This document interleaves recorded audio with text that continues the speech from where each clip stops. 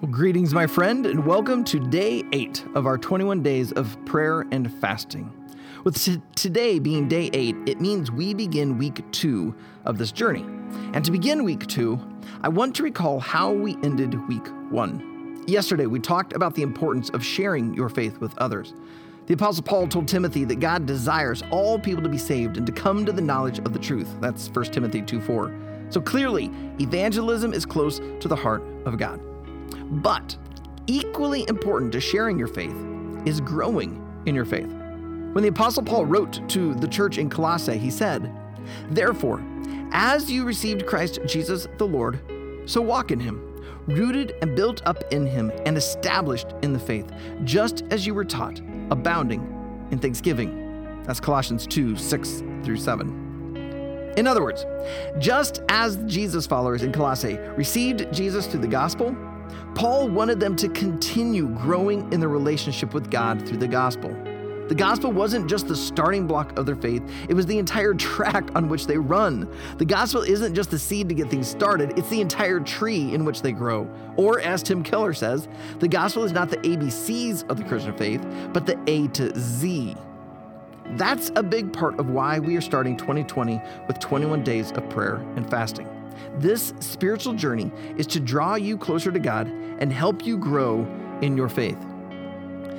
But perhaps you started this 21 days of prayer and fasting strong, but with 1 week down, you may find yourself starting to slip in your motivation. You possibly aren't quite as eager to open these emails, well, in this case, this podcast. The freshness of this journey might be wearing off, and you're feeling prone to simply slip back into the more comfortable way in which you were walking or not walking with Christ. So let me encourage you. Don't do it. Don't give in to the temptation to coast back into a comfortable but Christless routine.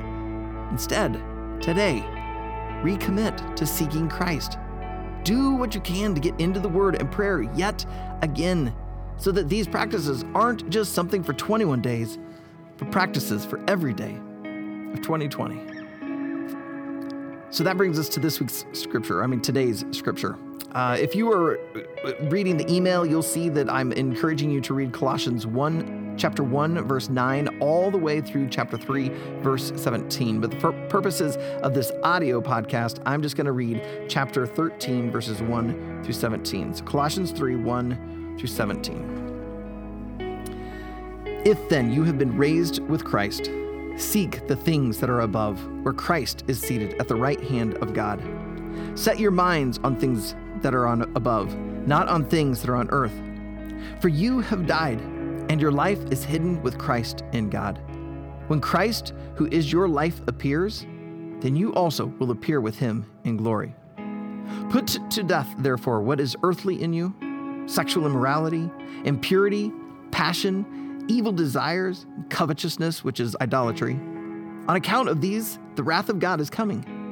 In these you too once walked when you were living in them, but now you must put them all away: anger, wrath, malice, slander, and obscene talk from your mouth.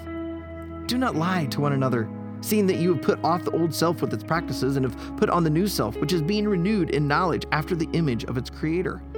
Here there is not Greek and Jew, circumcised and uncircumcised, barbarian, Scythian, slave, free, but Christ is all and in all.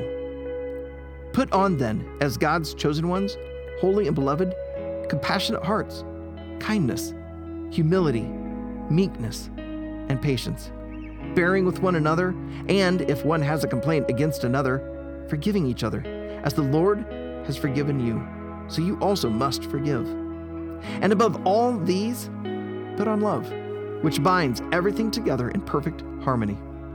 And let the peace of Christ rule in your hearts, to which indeed you are called in one body, and be thankful. Let the word of Christ dwell in you richly, teaching and admonishing one another in all wisdom, singing psalms and hymns and spiritual songs, with thankfulness in your hearts to God. And whatever you do, in word or deed, do everything in the name of the Lord Jesus, giving thanks to God the Father through him." So Heavenly Father, I believe that your desire is to make me more like your Son, Jesus, to love like him and to live like him. I also believe that your chosen instrument to carve me into the image of Jesus is the gospel.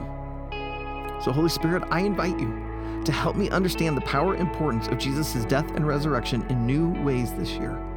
Help my heart to overflow with gratitude for the loving, willing sacrifice Jesus made for me.